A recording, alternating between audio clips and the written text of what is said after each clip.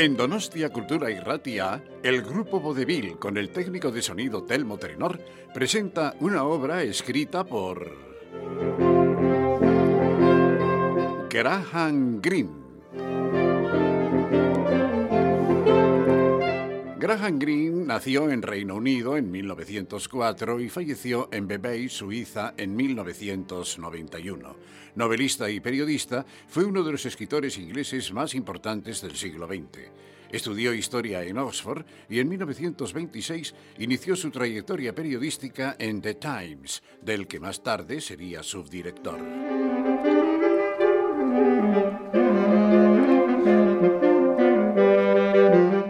El bolso de viaje, de Graham Greene.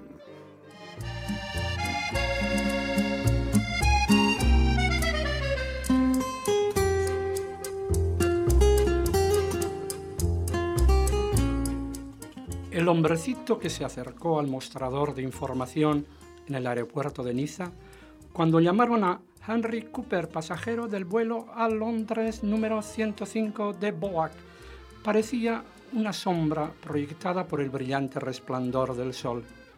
Llevaba un traje gris y zapatos negros. Su cutis gris armonizaba perfectamente con el traje. Puesto que le resultaba imposible cambiar de cutis, era posible que no tuviera otro traje.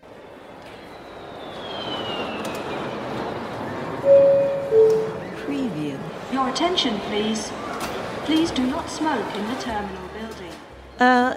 ¿Es usted, Monsieur Cooper? Llevaba un bolso de viaje con las iniciales BOAC y lo depositó con delicadeza sobre el mostrador, como si hubiese contenido algo tan precioso y frágil como una máquina de afeitar eléctrica.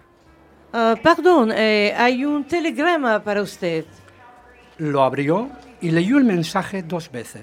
Bon voyage, te añoramos, bienvenido a casa, querido hijo, mamá. Rompió el telegrama en 2 trozos y lo dejó sobre la mesa. Tras un discreto intervalo, la muchacha del uniforme azul recogió las 2 partes y las unió con natural curiosidad. Después buscó con la mirada al hombrecito entre los pasajeros que hacían cola ante la puerta para subir al Trident. Estaba entre los últimos, con su bolso azul de la Boac en la mano.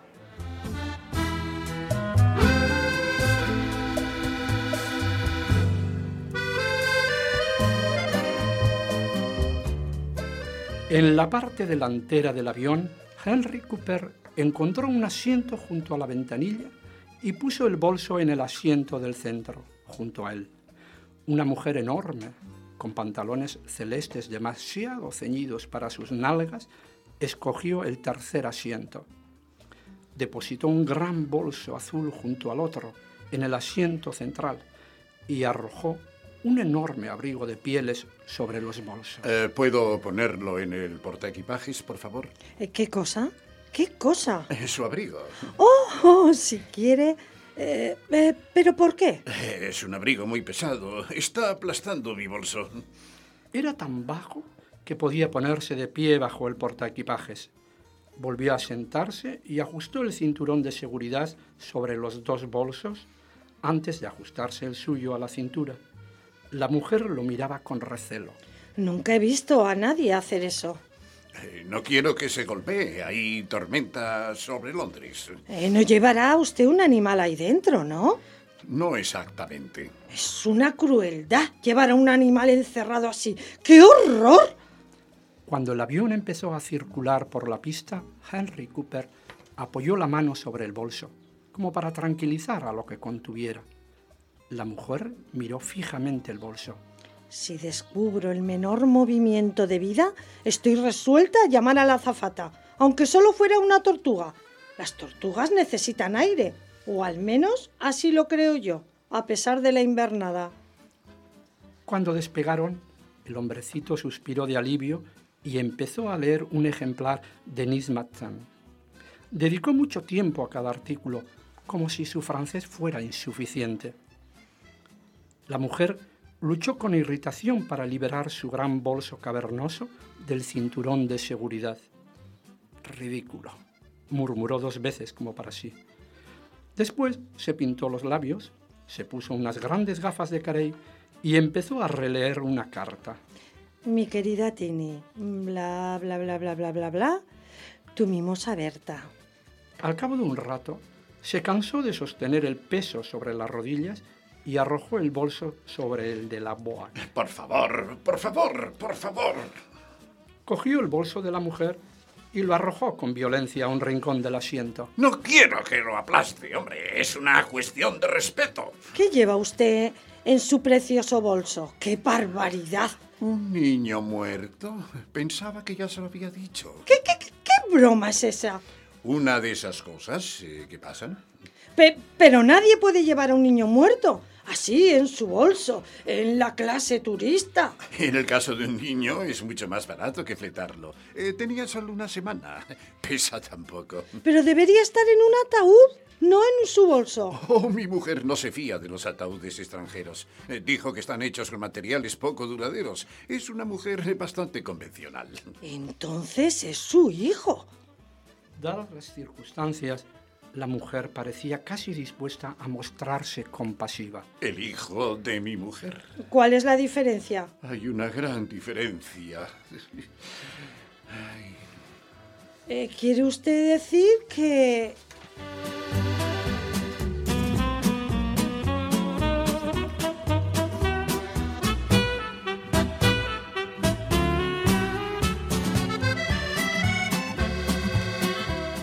Pero el hombre estaba enfrascado en una columna que hablaba sobre una asamblea de Lions Club en Antibes y de la sugerencia, bastante revolucionaria, que había hecho un miembro de Gras. La mujer volvió a coger la carta de la mimosa Berta, pero no pudo concentrarse. Siguió echando miradas furtivas al bolso. ¿No le da miedo tener problemas en la aduana? Oh, desde luego tendré que declararlo. Fue adquirido en el extranjero. Cuando aterrizaron, a la hora exacta, el hombrecito le dijo con anticuada cortesía: He disfrutado de nuestro vuelo.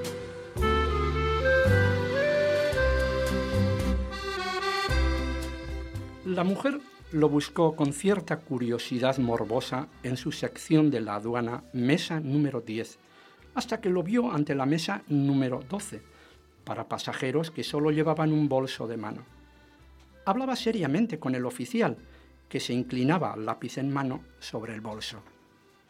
Después lo perdió de vista porque un policía insistió en examinar el contenido de su cavernoso bolso, que arrojó a la luz cierto número de regalos no declarados para Berta.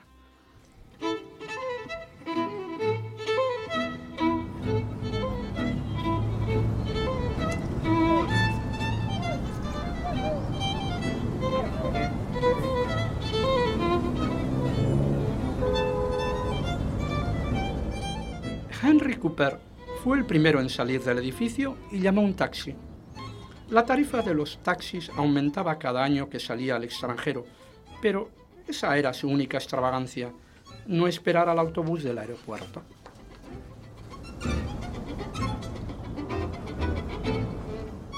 El cielo estaba nublado y la temperatura solo unas décimas sobre cero, pero el conductor se sentía eufórico. Tenía un aire de impetuosa camaradería. Explicó a Henry Cooper que había ganado 50 libras en un sorteo.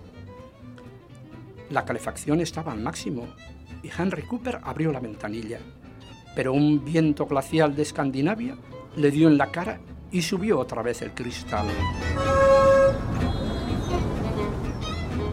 Por favor, ¿quiere apagar la calefacción? Hace tanto calor en el automóvil como en un hotel de Nueva York durante una tempestad de nieve. Hace frío. Es que llevo una criatura muerta en el bolso, ¿sabe usted? ¿Una criatura muerta? Sí. Bueno, no sentirá calor. ¿Es un varón? Sí, un varón. Espero que no se deteriore. Oh, tardan mucho tiempo. Le sorprenderá. Más que los viejos. ¿Qué ha comido usted? Cajetagnon a la provençal. ¿Curry? No, curry no. costillas de cordero con ajo, después tarta de manzana. Supongo que habrá bebido algo. Media botella de vino rosado y un coñac. Ahí está la cosa. No comprendo. No puede sentirse bien con todo eso dentro.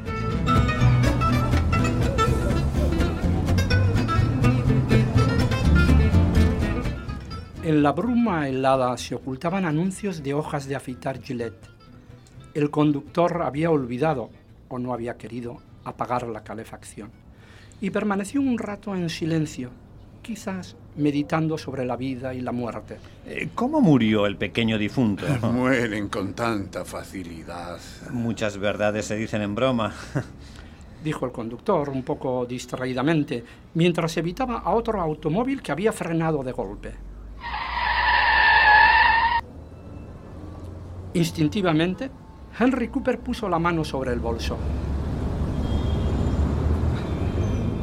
Disculpe, no es culpa mía. Esa gente que no sabe conducir. De todos modos, no tiene usted que preocuparse. No pueden lastimarse después de muertos. ¿O sí pueden? Leí algo sobre eso en los casos de Sir Bernard Spilsbury, pero no recuerdo exactamente qué. Eso es lo malo que tiene leer. Me sentiría mucho mejor si apagara la calefacción. No veo la necesidad de que usted o yo pillemos un resfriado. La criatura ya está a salvo donde se haya marchado, si es que se ha marchado a alguna parte. Usted mismo estará alguna vez en la misma situación, aunque no en un bolso, desde luego.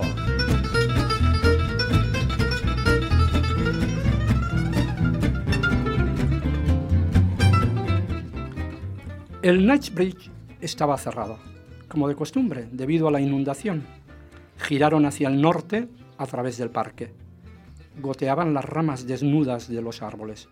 Los pájaros esponjaban las plumas grises del color de la nieve sucia de la ciudad. ¿Es suyo?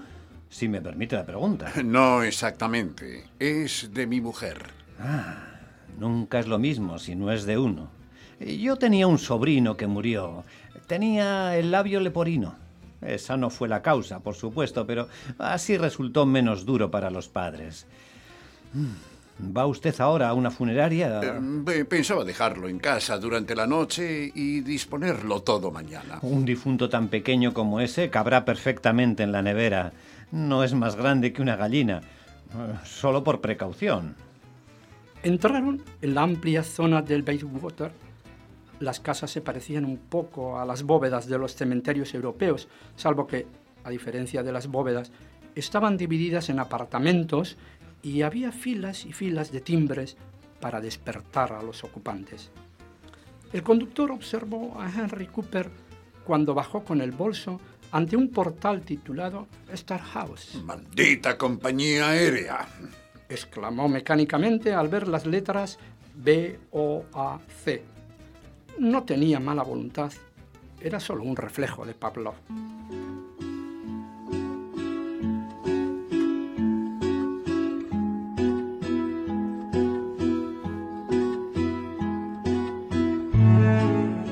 Henry Cooper subió al último piso y entró. Su madre estaba en el vestíbulo para recibirlo. Vi tu coche, querido. ¡Qué pronto has llegado! ¿Recibiste mi telegrama en Niza? Sí, mamá. Como llevaba solo un bolso, pasé enseguida por la aduana. Haces muy bien en viajar con poco equipaje. Gracias a las camisas que no se planchan.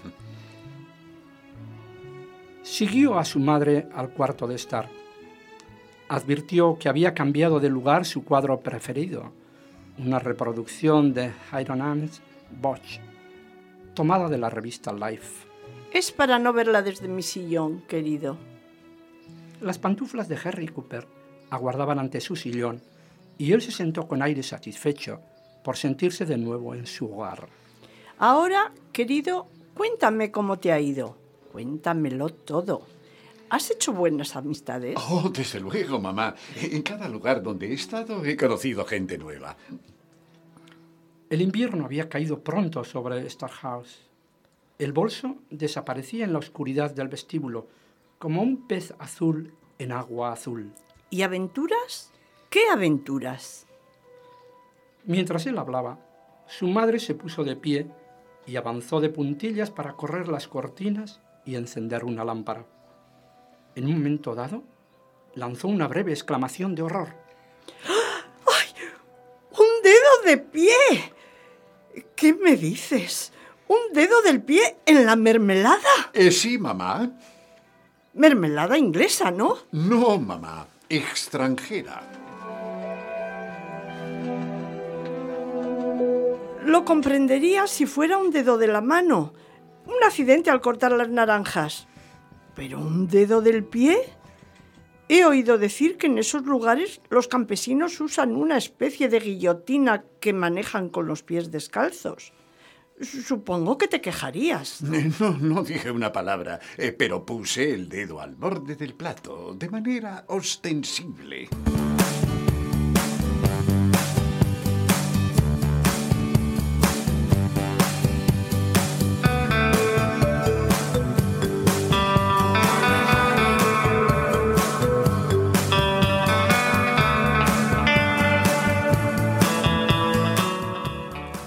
Después de escuchar otro relato, su madre se marchó a la cocina para poner en el horno el pastel de cordero. Henry Cooper fue al vestíbulo para recoger el bolso. Hay que deshacer el equipaje, pensó. Era un hombre muy ordenado.